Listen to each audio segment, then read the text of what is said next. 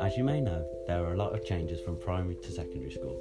Starting with primary school, all your lessons have the same teacher, but in secondary you have a different teacher for each subject. Our teachers are specialists in their chosen subject, which gives us the best chance of learning new things in our new subjects, like design and technology, arts and computer science. Compared to primary, you will have 5 lessons and will be given a timetable to keep track of your lessons and when you will have them.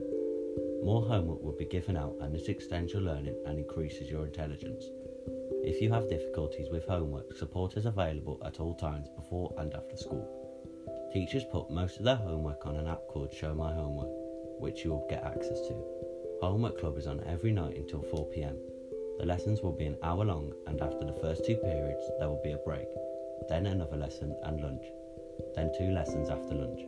When your work is marked by a teacher, you will then write your feedback using a green pen, so this improves your understanding.